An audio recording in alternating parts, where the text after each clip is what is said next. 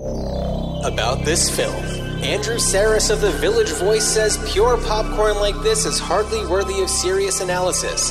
Fortunately, the stars have not lost their charm and authority.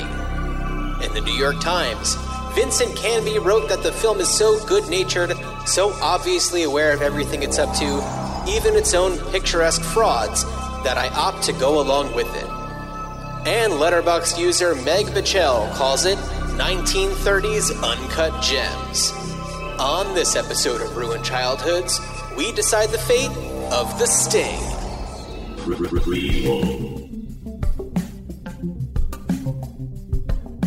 Sequel. Reboot. Which one will it be? It's the Ruined Childhoods podcast. Greetings, Starfighters. Welcome to Ruined Childhoods. I am one half of your hosting team. My name is Dan. The other half over there is John. Say hi, John. Dan. Hey, hi, Dan. How you doing?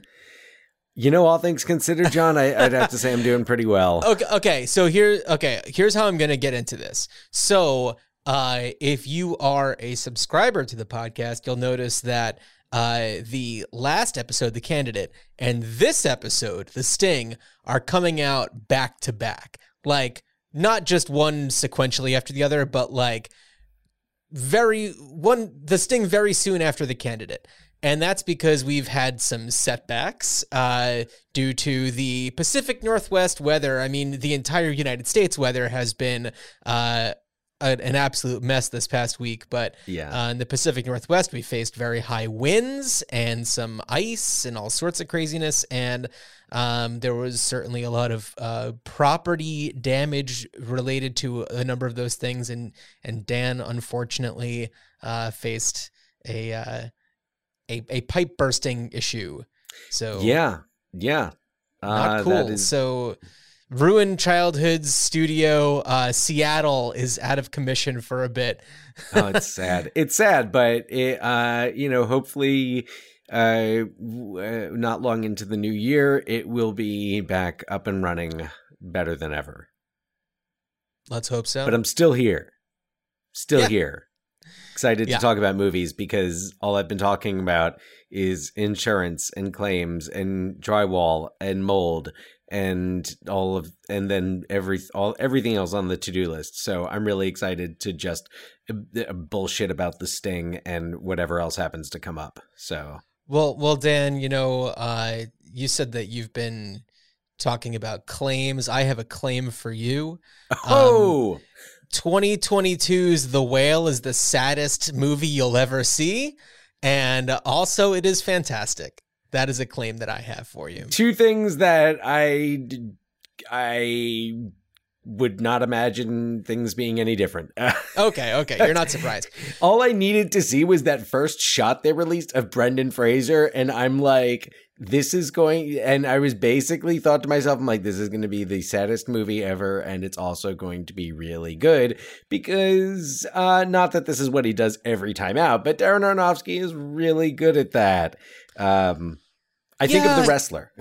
Oh, well, The Wrestler for sure. Yeah, and that was very sad, but I feel like this one and you know what, I should watch The Wrestler again. It's been a while since I've seen that one. But for this, I think that just the way that Brendan Fraser portrays this character and the reasons why he is going through his hardships and the things that lead up to the events of this film and its ending, just really, really well done. And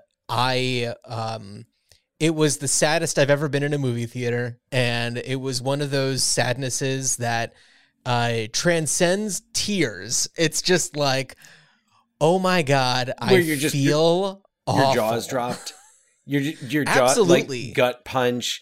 Okay, absolutely. So I'm curious. So what was the previous, like you say that, and for me, I think of, among a few other movies, I think of Boys Don't Cry. Okay. And Yeah. partially because recently I was compiling a list of my top 10 of 1999, and I'm like, you know what? I've seen Boys Don't Cry twice, but that movie is just like a gut punch. And I went to see it by myself, and I remember just walking out and just processing and like that movie really rocked me. So I guess what are some other movies that have left you after a theatrical experience just kind of like, gobsmacked, I guess, emotionally? Yeah. So I think that I get that that feeling to a lesser degree than The Whale, but certainly get it from a lot of the like docudramas that are about huge true injustices, thinking specifically about things like Spotlight.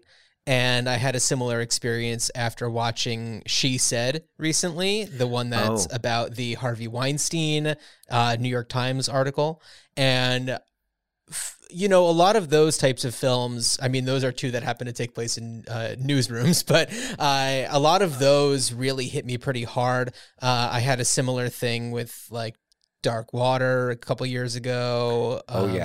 If I can add one actually to that list, and something that I just finished watching recently, as in within the last 24 hours, and had I seen it as a whole experience in the theater, would have definitely just been left gobsmacked, and that is the HBO miniseries Chernobyl, with fabulous actors. The cast is kind of led by Jared Harris. It's just amazing, and Emily Watson, who's always amazing, and Stellan Skarsgård, who is always amazing. So but it's a tremendous feat of both storytelling, is the HBO Chernobyl. Yeah, I think that a lot of those real life, dramas that are taken from real life, and I don't know if I would necessarily say this about like a true crime docudrama where but certainly crimes are committed, but I think that when I think true crime, I think mostly like murders and things like that. But, these are much larger true crimes where it is, the entire Boston Catholic Church. And it's conspiracies and conspiracies to conceal crimes and obstruction of justice. So those are the ones. And I mean, when crimes are committed on such a large scale, that impact so many people personally, not necessarily, related to deaths, but, certainly, just complete injustices that ruin people's lives. That to me is like where it hits really, really hard. And that's a kind of sad where,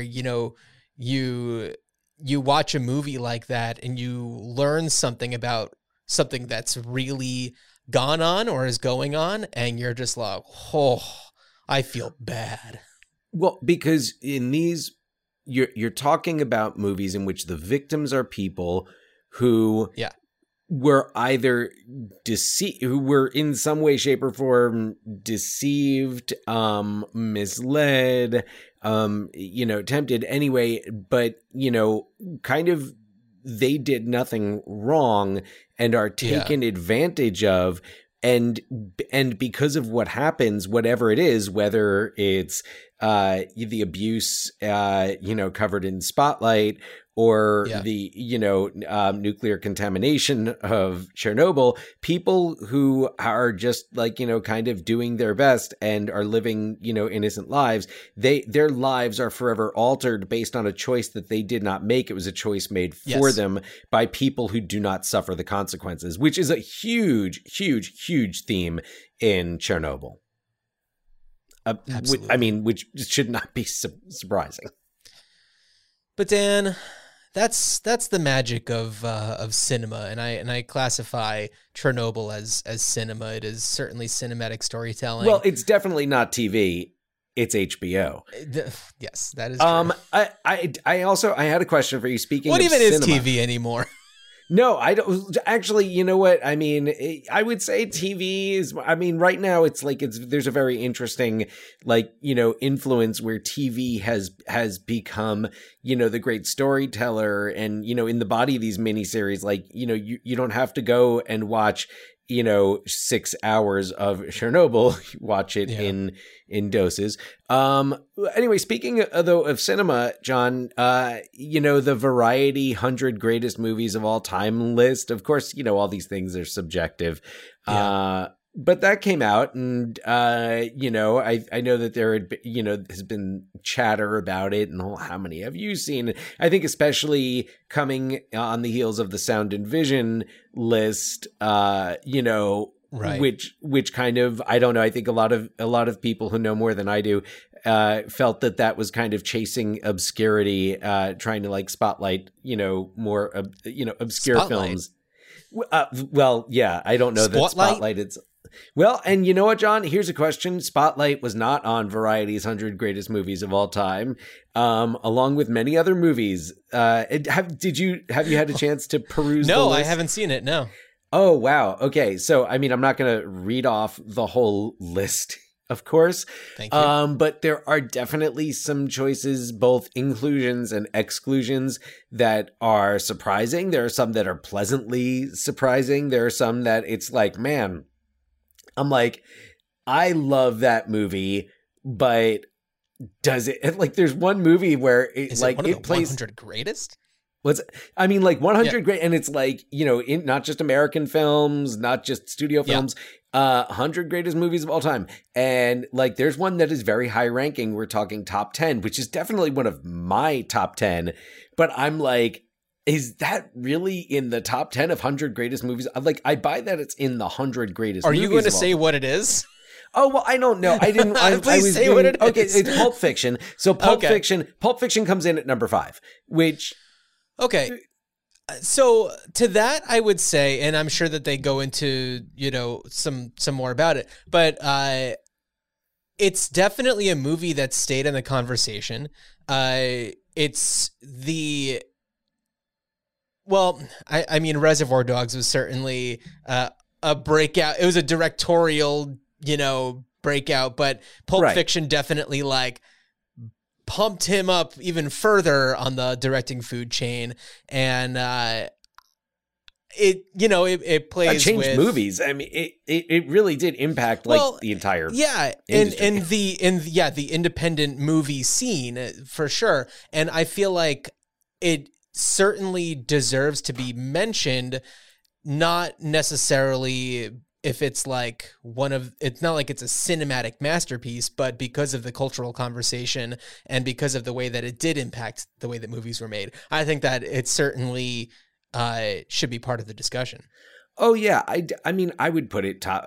I mean, you know, 100 greatest movies of all time in a less subjective list, would definitely expect to see it on the list, if not in the top 50.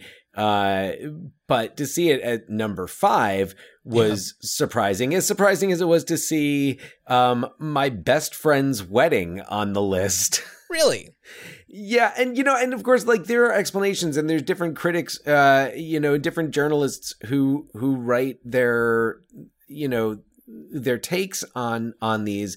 But yeah, in fact, like, My Best Friend's Wedding, there's some interesting ones. There's some ones that I'm like, oh my God, that's so awesome, it's on there. Like Waiting for Guffman is on there. I fucking love Waiting for Guffman, and that's awesome. But like, there's other choices, I guess, in terms of like filmmaker representation, and like, I think for Oliver, I want to say like Natural Born Killers. Is Natural Born Killers the only Oliver Stone movie on this list? It might be. Really? Which, I'm a fan of that movie, but that's a big swing. I wouldn't put like, even of Oliver Stone's movies, if I'm like, how am I going to represent Oliver Stone on this list? It, for me, would either be Born on the 4th of July or JFK. I would say JFK. I feel like JFK has. Yeah, it's stayed more in the cultural conversation than Born on the 4th of July has. it even kind though of defined him. I mean, you know, yeah, for sure. Point of reference, Dave. Yes. But yeah, so there's some really interesting, like Scorsese is on here a couple of times. But I think it's like Mean Streets and Goodfellas, which Mean Streets isn't interesting if there's only going to be two, to have Mean Streets as one of them and not something like Taxi Driver. Well, and to have it be Mean Streets and Goodfellas, which is kind of, I feel like Mean Streets was like Scorsese revving up towards Goodfellas. Like they're kind of, it's kind of like the same. Like, I mean, I don't love Raging Bull like some people, but Raging Bull, Taxi Driver, as you said, you know, is a great movie. But like, I don't think The Departed is on this list. The Departed. Spotlight. And then there's other movies that I feel like they're on this list and they're where they should be. Movies like Silence of the Lambs, you know, Fargo, The Apartment. You know, as soon as you mentioned this list, the one movie I thought of was like, Fargo better be on there. So Fargo is on here. You know, some movies that rank pretty highly that you're like, oh, okay. So, and this is one where I thought, you know, I've never seen this ranking on any of these lists, and I so agree with it, is at number 2, The Wizard of Oz. Okay.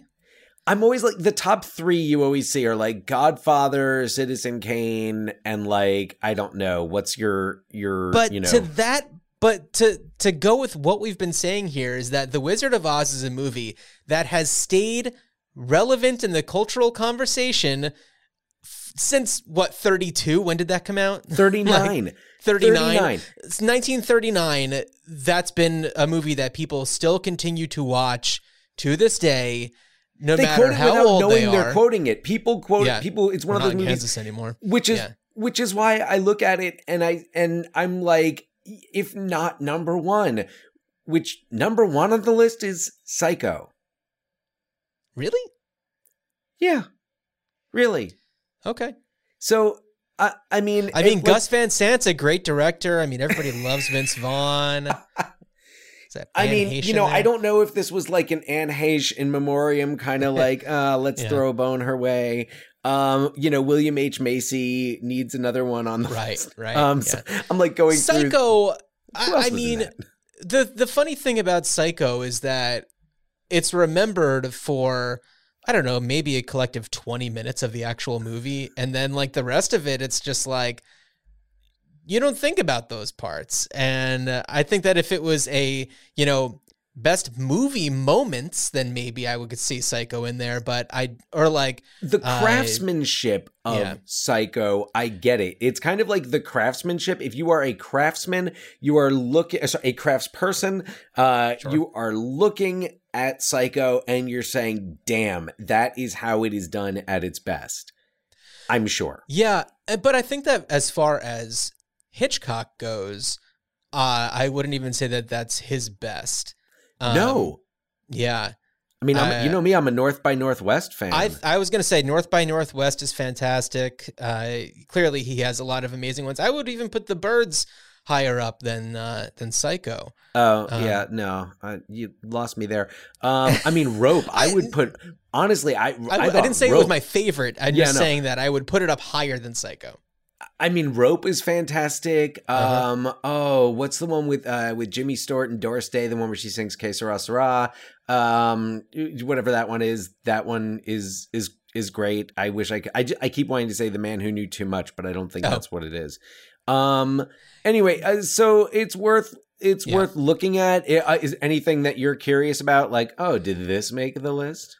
Not particularly, because I don't think that this is a list. I have a lot of problems with these lists because, you know, even if they're compiled by critics and experts, there's so much that is always going to be a little subjective. And very. And also it's kind of like, hey, you like what you like. And for some people, these 100 movies may not even appear on their radar. Like they might be so far off from what people are interested in and what really speaks to people. I think that there's, the ones that we talked about that, change the way that movies are made, or the way that or ones that have stayed in the conversation for such a long time. Maybe the conversation is on there, but ones that have stayed in the conversation could potentially be, worthy of saying, this is the greatest. I think that there's also, what exactly, how do they frame the list? Is it the best movies? Is it the greatest movies? No, the greatest. And by the way, the greatest, because I think that the word choice is important. Oh, because, yeah. I think that the way that you define these words, I think that if the word best is in there, then that's really going to create some problems. Greatest, even though it can mean the same thing as best, can also be up to some interpretation, because great can also mean intensity. It can also mean size. So in that way, Titanic and Avatar are the greatest in sense of mass. Avatar not on the list. Titanic, I believe it is. But actually, what's interesting is what I'm looking at right now, and I'm looking at kind of like a side piece that is basically like a checklist. He's got a side piece. Yeah, hey, it's a little, I'm reading that article, but I'm seeing this article too. But in the text of in the title, they refer to it as greatest movies. In the text of the article, they talk about it as their list of the 100 best movies. So they say best. Okay. So that's kind of where the list says 100 greatest movies. So it's like, ow, damn it. I banged my funny bone. Ooh. And no, it is not that funny. I was hoping that we were going to be doing a comedy so that I could say, speaking of hitting the funny bones, but the Sting has some comedic moments. Yeah, so we're always looking for those segues to get in there, but I don't know. Well, no, here. So anyway, if you're I'm curious, is the Sting on the list? No, the Sting is not on the list, and I got to tell you, that stings. It is more than hitting your funny bone. Nor is there any movie starring Sting. I thought you were going to say Robert Redford. Either the singer or the wrestler Sting. God. Actually, is there anything with Robert Redford on here? All the President's Men. I don't think Legal so. Anyway, Eagles? we should let's continue. But I am going Sneakers? to. I will as you. What about Butch Cassidy and the Sundance Kid? I don't think so. Wow. Okay. I don't think so. All right. You take a glance, do a little Command F, see if there's anything that comes up, and I'm going to synopsize the movie The Sting. Johnny Hooker is a young grifter living in 1930s Illinois, working under the tutelage of veteran con artist Luther Coleman. After Luther announces his retirement to Johnny, he advises that he seeks out Chicago flim-flammer Henry Gondorf, which I always thought that he was saying Condor until I actually looked it up and saw Gondorf, to learn how to up his con game. He also has another motive, revenge. Shortly after Luther's announcement, he was killed by associates of Doyle Lonigan, a crime boss from New York. Johnny and Henry team up and gather a group of swindlers to perform a long con on Lonigan, which begins with a high-stakes game of cards on a train and ends with a large-sum bet on the ponies at a fully organized underground operation. It's hard to say who is conning who is on which side, and who is being double-crossed. There's so much more that you can say about this movie, really going in the ins and outs of it, but it can get way too in the weeds, but I'm going to quickly just give a little bit of the cast here because it's a really stacked cast. Oh, yeah. Paul Newman is Gondorf. Robert Redford is Johnny Hooker. Robert Shaw is Doyle Lonigan. And for me, I've seen Jaws so many times that seeing Robert Shaw in a suit was really jarring. Robert Earl Jones, father of James Earl Jones, is Luther Coleman. And we have a lot of really awesome people in here who you've definitely seen in other things. Eileen Brennan is in there. You would probably remember her best from Clue. I'm speaking to the audience, not so much to you, Dan. And then Roy Walston. Private Benjamin. There you go. Roy Walston is in there. Ray Walston. Sorry. My brain. And somebody who we've talked about a bunch on this podcast, Jack Kehoe is in there. Yes. Jack Kehoe, who you'd remember from The Paper. And I was really pleased to see him. I was like, Wait, the Jack hair. Kehoe was There's Jack something about his hair that gives it away. What's that? From The Paper? I know he's definitely like Midnight Run is what I think of with Jack Kehoe. He is in The Paper. He is the guy who wants the new chair. Oh my God, yes. He doesn't look, he looks, I know he usually looks disheveled, but right, exactly. He looks more disheveled in that. Oh my goodness, you're right. Yeah. Yes. Okay. So it's a great cast. Ray Walston, people would know as Mr. Hand in Fast Times. And if you're a Ski Patrol fan, you know, Pops and Ski Patrol. Pops and Ski Patrol, of course. But we'll get to that when we do our ski movies. Oh, I can't wait. Also, speaking of people who you'd recognize, in there as Kid Twist is Harold Gould, who you'd recognize as Miles from the Golden Girls, which is great because we just had a Herbert Edelman in Barefoot in the Park. So I love that we're getting all of the significant the Golden Girls, significant others of the Golden Girls. Wow, a theme we didn't know we were doing. A theme underneath a theme that just kind of started and has gone on. So we're covering this Sting not only because it's it has its place in cinema history, but this is the final film in a series that we're doing, just kind of about honoring Robert Redford. We've covered some films he's directed and then we have a bunch that he's acted in.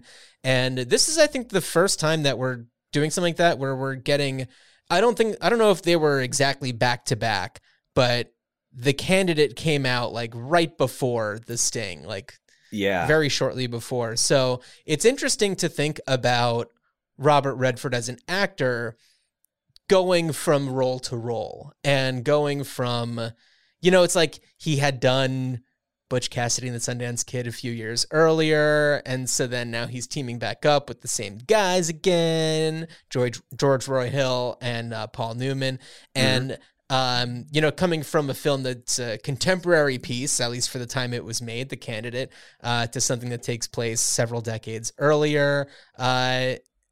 He's still the charming, confident Robert Redford that we all know, but, adapting into a, 1930s Chicago grifter. Well, and he's what I think what I've just enjoyed in general about the Robert Redford retrospective here is that the retrospective, our Redford spective, that the films have been, there's been a variety in them, and we've gone from things like Quiz Show to do a Barefoot in the Park and sneakers.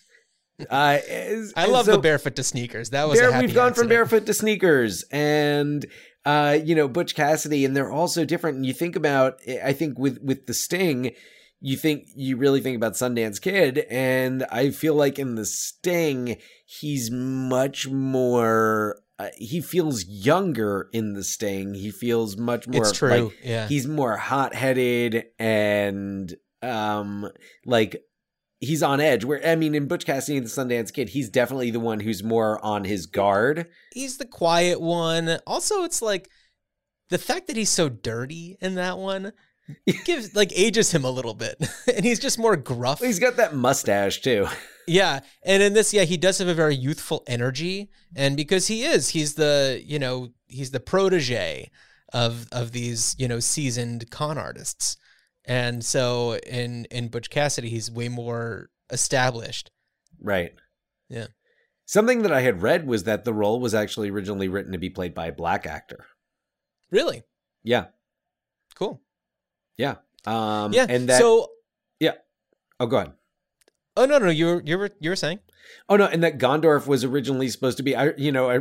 We talked a little bit earlier, really not that much, just to both say that we hadn't seen it, but about the Sting 2. It Right. sounds like the original character description in the David S. Ward script was more of a Jackie Gleason type Oh, yeah. than a Paul Newman type. But then Paul Newman, when he saw this, he really wanted to do it. And, Oh, okay. okay. It's funny because also something else that I had been reading about it was that David S. Ward, who, by the way, people might know as the writer and director of Major League. Yeah.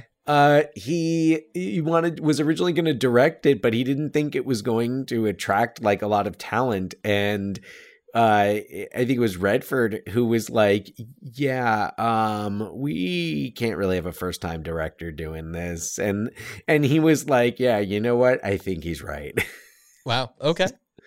So it's like, shit, there's some famous people who want to get involved in this. Yeah, no kidding. It's funny thinking about Jackie Gleason being in The Sting 2, who of course was with Paul Newman in The Hustler. The Hustler, yeah. And I don't know, it's kind of like they're just like dancing around each other a little bit. I feel like there's something about their characters from The Hustler like creeping into their real lives and having this battle, this back and forth with the Sting. Well, that's plus completely the whole thing where Paul Newman, in my imagination. Where Paul Newman was originally cast as Norton on The Honeymooners. Are you... That is not true. me? That is fake news. Okay. Snopes would call that a lie. Because it is. Yeah. To the moon. Anywhere you want to send me, Paul Newman. I don't. No problem. Yeah. So Anyway, by the way, I've perused the list a few times over. Robert Redford is not represented on here. Wow. Nor do There's no representation. There is no. This has no border, at least not a Fort Red one. No Fort Red border. And I don't think Newman is on here either. Really? Yeah. I'm Incredible. looking through. Between the two of them, the films that they have made, just that's extraordinary. I mean, no Cool Hand Luke. I was gonna say no Cool Hand Luke. HUD. Come on, no, Strange. but like my best friend's wedding. Anyway, that's why they make these lists. They want people to talk about him and to get upset and say, yeah, no, but why not? Why this? Why not that? Yeah. Anyway, so getting back to the Sting, John, do you remember the first time you saw the Sting? Yeah, it was the other day. I know you just jolted back in your seat. So this is a movie that I have always been aware of. I want to say that I first became aware of it as a child because I don't know if you took them, but our brother Scott and I took piano lessons. And I remember Scott was learning how to play The Entertainer. And I remember the cover of the sheet music saying that it's like, from the motion picture The Sting or something like that. Like there was definitely I knew as a child that the song The Entertainer was associated with the movie The Sting. You knew that it was composed by Scott Joplin, arranged by Marvin Hamlish. Yep. That's fantastic. I'm sure you are not alone. Hey, if you are listening and if that is how you too first became aware of the movie The Sting, email us ruinedchildhoodspod@gmail.com. Make that subject line like whatever you want. Whatever you want. Whatever you want. I don't care. So so anyway, that's where I became aware of it, but I don't think that it ever interested me as a child, and then it was one of those things where it hadn't happened. And so I was really glad that it was going to happen because I really enjoy movies about, like con jobs and stuff like that. I'll talk about this a little bit more when I go into kind of what I'm like, where I'm thinking for, bringing this back, but it's one of those things where it's a lot of fun for me because, the excitement of like who's on whose side and how are they tricking this person, and as an audience member, what am I supposed to be looking out for to see what's going on? And also just like getting lost in the movie magic of somebody cheating at cards and winning, where it's just like, well, it's a movie. Clearly, we don't have to know exactly how he switched the threes to jacks, but he did. And you just have to lose yourself in the idea that there's cards up his sleeve or something like that. Like, I don't know. Well, just the whole idea, and this is, we're talking about Gondorf. I think the whole idea is that this guy always knows more than he's letting on. And, like he lives in the back room of this amusement, this like indoor merry-go-round / brothel that's being run by Eileen Brennan, who's wonderful. And she's great. She is, and he's just kind of, he's like always hungover, and he's so unassuming, and you look at him and you realize that like, oh, he could be like Lonigan if he wanted to. Right. Like he could walk around, because like when he puts on the tux and slicks back his hair and like clean polished, and you're like, that is a fucking star right there. Yeah. Totally. You're like, and you know what? He's got the talent. He's got the skills. Like he knows what to do. It's not like when they start talking about, taking Lonigan, that there's like, that there's not a whole lot of like planning and a whole lot of like, what are we going to do? And he's got, they get on the phone right away, and they get their team together, and that like, that's always fun. I think that's something I love a good assembling a team. I think we both really, really love that. And I think that other movies where the team is assembled that came after this, and I can't think of any before it, but I do think like Ocean's 11 kind of, of course, there's a little homage or a little like, yes, that's how you do it. Well, maybe the original Ocean's 11. What year did that come out? Oh yeah, before this. But I also don't remember if there was a whole like getting the team together. Right. Yeah. No, I think that's. I mean, I think of MacGruber. But they're all wrestlers. I love it. Yeah, but aside from that, you definitely think about the Ocean's movies, and I think that's where it's also done in a really fun way, where it's like what I appreciate about the Ocean's movies is that a lot of the times it's like done over like voiceover, or like it's kind of, you hear the narration from a conversation where it's just like, oh, I know the perfect guy for this. And then you cut to like, Scott Conn. Right. Yeah. So that's always what happens in my mind after someone tells me they have the perfect guy for something. You see Scott Conn in your mind. I have sometimes said it out loud. I was like, cut to Scott Conn. Scott Conn and Casey Affleck getting into some shenanigans. Yeah. So, I think that it's a really fun trope that I really enjoy. Yeah. Seeing the people playing to their skills and everything. I loved the scene where they, convince that guy that they're coming to paint the office, to take over his office so they can, intercept a phone call and do this and that and da-da-da, and like set up this whole thing. And, just love seeing like a plan coming together, and the people that are kind of tricked in the works. And it's fun. Whenever the movie can make you say, oh, how are they going to pull this off? And then you watch it happen and you're like, okay. And it makes sense. And you're like, yes, I buy that. And like you said, it requires, there's a little suspension. There's a little like, okay, I have to let a couple of things go. But I mean, honestly, and kind of coming back to this was certainly not been my first time seeing this movie. It's been one of my favorites for a long time. I owned it on VHS back in the day, not taped off TV, mind you. And this, I don't even think I stooped to buy a previously viewed copy because I don't think there were any. It wasn't like they were sitting there next to like, 20 copies of Home Alone 2. Which I watched the other day, 'tis the season, and I laughed my ass off. Oh, like, okay. Alone in my house, just laughing up a storm. Loving every moment of it. Home Alone 2, Lost in New York. Check it out.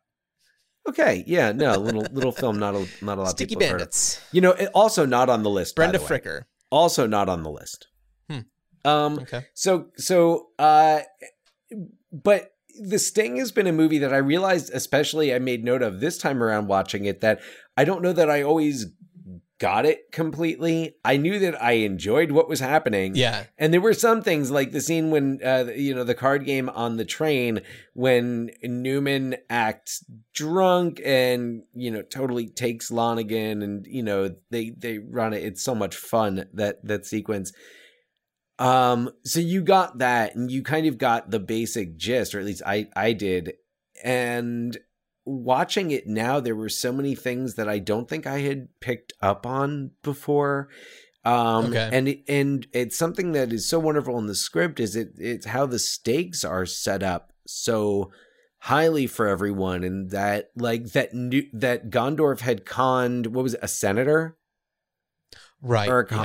And that was a federal crime. So now it was like the FBI was after him. Right. Yeah. There's a lot of stuff going on in there. I think Lonigan. Sorry, go on.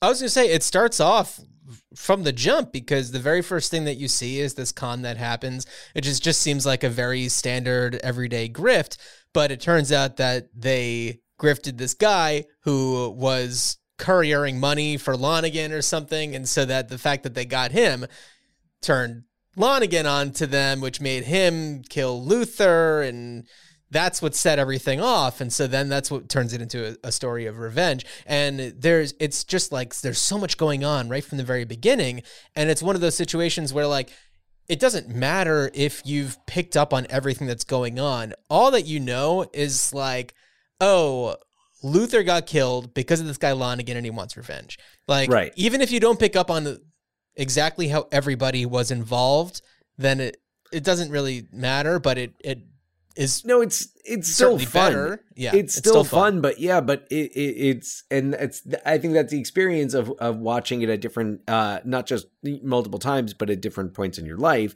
Yeah. Like they make the point of that Lonigan, doesn't want to, he doesn't want to risk like losing his territory and having somebody else. 'Cause, I can't remember exactly how it was set up, but it was set up for Lonigan that that was why he was going to Chicago, I think. And I feel like they set up stakes for him. He's the bad guy. And they set up stakes for Hooker with the cop we haven't talked about, Charles Durning. Yeah. Who's after Hooker, I guess, just for like being a con man. Yeah. And it all, it all kind of, dovetails together at the end. No, it's a lot of fun. I'm glad that I saw it for the first time as an adult. I don't know if I would have appreciated it as much as a kid, as much as I enjoyed hearing do do do do do do do do with a lot of wrong notes, and then our mom yelling wrong note from the other room whenever Scott would hit the wrong note, and yeah, so that's my experience, and I'm glad that I did see it now when I'm 39 and can really experience it very fully. Mm. Yeah. Yeah. And I can see it and think about them assembling the team and Scott Conn coming in. I want to do just the opening credits, which I love the opening credits for this. Very few movies can pull off the opening credits where you show a clip of a scene from later on with that actor. Like it's the beginning of a sitcom. And It's like, I so love it the one with like Harold Gould where he's like raising his eyebrows and like I want to just cut Scott Conn into that and featuring just a scene Scott from Conn. Ocean's 12. Yeah, it's like Scott Conn wearing like, you know, a catering tux and like looking up at the camera and winking. Yeah. Like from a cart, he's like putting something under a cart and. But you know, it's also funny because, you know, we're talking a lot about the Ocean's movies, which star George Clooney and Brad Pitt, you know, the Paul Newman and Robert Redford, you know, Next Generation. But it's like, it makes sense, like, to have these, you know, talented, handsome men starring in these movies where it's, you know, you just want to take people along on a journey and you get just like lost in the fun of it. That's what those actors are for. And not to say that they haven't done other things that have been, you know, fantastic in their own right, but when they're able to do these movies where they're, you know, you're meant to just kind of get lost in the fun of their characters, to have these actors be able to kind of just give a little bit of their own personalities into it is a lot of fun. I think it also helps, especially like with The Sting, that they come into it with a pre-existing chemistry. You know, like they're a proven commodity as a team, and it's right. I don't want to say it's unfortunate that it's kind of unfortunate that they didn't do anything. I mean, like they both went on to do a lot of other great work independently, and I don't think that, you know, there was like a falling out. In fact, actually, I had been reading that the 2015 film that Robert Redford starred in, A Walk in the Woods, he originally wanted to do that with Paul Newman. And based on a memoir, Bill Bryson's memoir about walking the Appalachian Trail with this kind of like old estranged friend of his who's kind of like, you know, in really bad shape. And it turned out that, you know, Nick Nolte ended up playing the role because Nolte and Redford had worked together, and Nolte really fit that role much better than Newman would have. But you know, it's interesting to think, like, you know, kind of what would have been a good third, you know, to round out the trilogy there. You know, it's kind of like wondering if we'll ever get another Schwarzenegger DeVito. We're all wondering. I mean, like, you gave us twins, you gave us Junior. Let's round out the third. You know, come on, Jason Reitman, pick up the reins. You know, I'd say Danny DeVito has never been more popular. He is the kids love him. I'm not even kidding. The kids love Danny DeVito. The adults love Danny DeVito. He's hotter than Arnold Schwarzenegger is, I dare say. No, no, Danny DeVito is immensely popular. And for good reason. He's really wonderful. Absolutely. Also, it's like Danny DeVito, you direct something and get your buddy in there. Yeah. Your old pal, your old twin. So Dan, I'd love to know what in the world you would do with the Sting if you had just gobs of money and your only instructions were, I don't know, do something with the Sting. You got to make something. All right. Well, okay. So there's a musical. The musical exists. It had been wrong note. The musical was Broadway bound. It premiered at the Paper Mill Playhouse in Melbourne, New Jersey, and it was done by the same people who did like The Drowsy Chaperone. Harry Connick Jr. playing Henry Gondorff, which makes sense. That works in the musical, you know. Yeah. Musical world, totally. He performed out here in Portland and probably also Seattle maybe a week ago.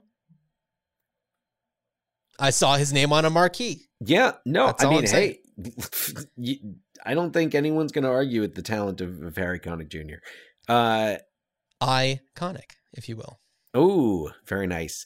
So we've got. So I mean, what's my idea? I mean, look, they tried a sequel that didn't work.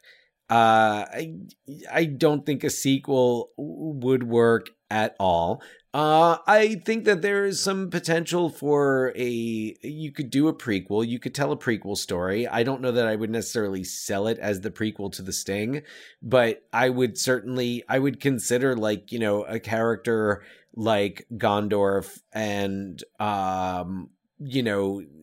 what was he doing 20 years earlier, Perhaps with Luther. Yeah, exactly. So you're setting up Gondorf learning from Luther, maybe. Gondorf learning from Luther. Yeah, perhaps.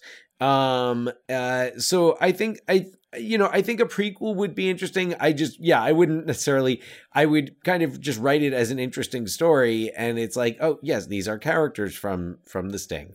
But this is not like the movie. This is not Rogue One, Yeah. We're not going to end with Luther going off like, I got to meet this kid on the East Side, name's Booker or something like that. And Gondorf is like, I'm going to see if I can chat up this senator playing blackjack over there. Wink, wink. So I would do a prequel. I would also potentially not do it as a film. I would potentially do it as a novel. Okay. And I think if you wanted to continue the stories of Gondorf and Hooker, I do think that novels, or perhaps graphic novels, because this movie is so visual and so beautiful. Like, I have it on Blu-ray and just love looking at it. Yeah. So I think a graphic novel could really capture the spirit of the film and the fun. It's also, how many comic books are there just about, grifters and con men in the Great Depression, and what happens to them during World War II?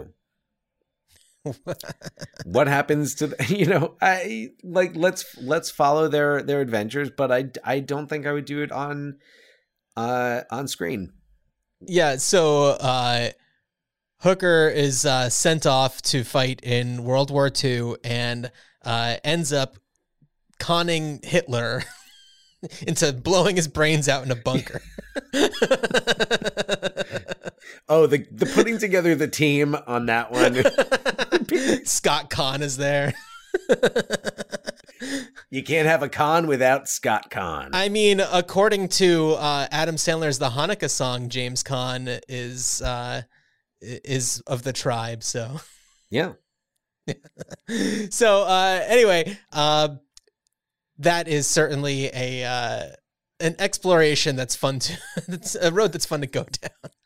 But anyway, I was thinking, you say a novel, I was thinking a series of more of like, if there's like a more adult, like choose your own adventure type of situation, I think that would be a lot of fun. I think that the aspect of this that we haven't really talked too much about is the questions that loom of just like, is Hooker double crossing Gondorf or vice versa, and this person that Hooker that works at the diner, Hooker's getting her on his side, but maybe she's on the other side, like all of these things that come up. And I think that there's a lot that could be mined there for like, who to trust and that kind of thing. And I was thinking like, and maybe it's a role-playing game. Like maybe it's some sort of like, I want to say computer game, but that makes me feel like I'm 1,000 years old. But it's like big. It's like the game he's playing. Well, I mean, yes, but also more current, at least in its graphics and stuff. But yeah, one of those. No, it's just like 8-bit. Yeah, same. It's actually only 7-bit. They just it's very underdeveloped. It's just war games. It's war games. It's text based. Yeah. So would you like to play a con? Yeah. So I think that there's a lot that can be done there. It's just like, you see, I don't remember her name, the woman who works at the diner. Loretta. You see her. Loretta. You see Loretta, right? Played by Demetra Arliss, not with dollar signs spelling the name, but just with regular S's. John, I'm sorry, I have to interject, but you just reminded me because ironically, you mentioned Arliss, and you're referencing, of course, Arliss, the show with Robert Wuhl. But it's not TV, it's HBO. Oh, right. Yes. Sorry. Robert Wuhl plays the Charles Durning role in the musical at the Paper Mill Playhouse. Does he really? Yes. Oh, it all comes back to Arliss. All comes back to Arliss with the dollar signs. All roads lead to Arliss with the dollar signs. So, but anyway, it's like you see Loretta walking down the street. Do you like embrace her and say hi to her, or like, do you duck for cover because she's reaching for something in her handbag? Like, there's something like that where, it's more about like reading the signs along the way of just like, ooh, do I trust this person or not? And seeing where things go from there. But I think that in some sort of video game, like a role-playing video game, I think that could be really fun. And also it's like, I'm blanking on what it was even called, but I remember there was this game that was like a very noir type of thing. And I know this is not noir, but like it was like a noir video game that took place in the 30s, and it was more of like Red Dead Redemption or Grand Theft Auto style. But if this one was more of like a role playing type like of LA thing, Noire, was that it? Or I don't even remember, but whatever. But it's like, I feel like that era plays really well, like, in a video game form. And the fact that you don't have any of the modern technologies is what makes it, even more interesting. And I don't know, I feel like those games where it's like finding clues and kind of reading body language and stuff like that, those play really well. And I don't know, I feel like the Sting could have a place in that. It could be fun. Plus, who wouldn't want to be Robert Redford? Well, but also, who's to say you are Robert Redford? What if you could choose to be Kid Twist? What if you could choose to be the Eerie Kid? There you go. Yeah, I just want to be Ray Walston, painting an office. I love when he does that, when he's doing like the race, when he's calling the race from the back room, and after he's great. So good at it. Yeah, man, Ray Walston. Ray Walston. I mean, like a long time ago. Yeah, of course. Yeah, not recently. Not recently. No. Yeah. But yeah, no, I think that there's some good stuff that can come of this. It's not one of those where I think that it would absolutely, ruin people's childhoods if there was something else that came of this. It's just one of those, I feel like it's a piece of media that just kind of like lives on in its own category, where it's just like, yeah, it's the Sting. It's not the greatest movie ever made, but it's a really great movie. I mean, it won a lot of Academy Awards, rightfully so. Yeah. I think that it has its place in history, but it's not one where like it's so beloved. It's not like a movie that's quoted all the time or anything. It's it's one where there's room for people to play with it. There is. Also, I think the fact that they made this sequel, The Sting 2, which David S. Ward wrote and then really tried to get his name taken off of it, and it was just a huge debacle. And more like the stink. I feel. Oh wow! Oh, was that the Post's headline? Yeah. I really hoped to. Yeah, it made front page news. I'd really hoped to have a chance to watch it. In fact, I considered watching that instead of watching The Sting, because it's like, well, if I have time to watch one or the other, why don't I watch the one I haven't seen? If it was on a streaming platform that I already paid for, yes, I would have watched it. Yes, exactly. So, but I feel like I remember seeing it on TV, like in the 80s, like catching it on the Channel 9, WWOR, Sunday afternoon cinema, The Sting 2, starring Jackie Gleason. So, because I feel like I have vague memories of seeing it and then being confused with the Sting, being like, wait a second, Jackie Gleason's not in this, and not caring that much because Yeah. I was a child. But Yeah, where's Hollywood heartthrob Jackie Gleason? Who are these dopes? I want my money back. I thought I really thought this was a Jackie Gleason franchise. Jockey Gleason, is that his brand of underwear?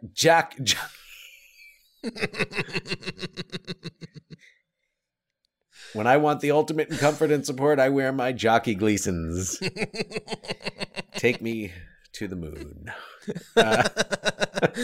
Well, one of these days. Listeners, if you have your thoughts on The Sting or any other movie that we've covered on Ruined Childhoods, email us ruinedchildhoodspod@gmail.com. Check out our link tree in the episode's description. Dan, tell everybody what we're covering on our first episode of 2023. Well, of course, it's January, so anyone who's familiar with us knows that in January we have to cover a Michael Douglas thriller. Okay, so what happened was we did this unintentionally. We didn't realize that we were turning this into a thing until the first episode of 2022. And Dan was like, "Did you realize that the first episode of every year has been a Michael Douglas thriller?" Well, yeah, because I think that's when we did the game and Basic Instinct.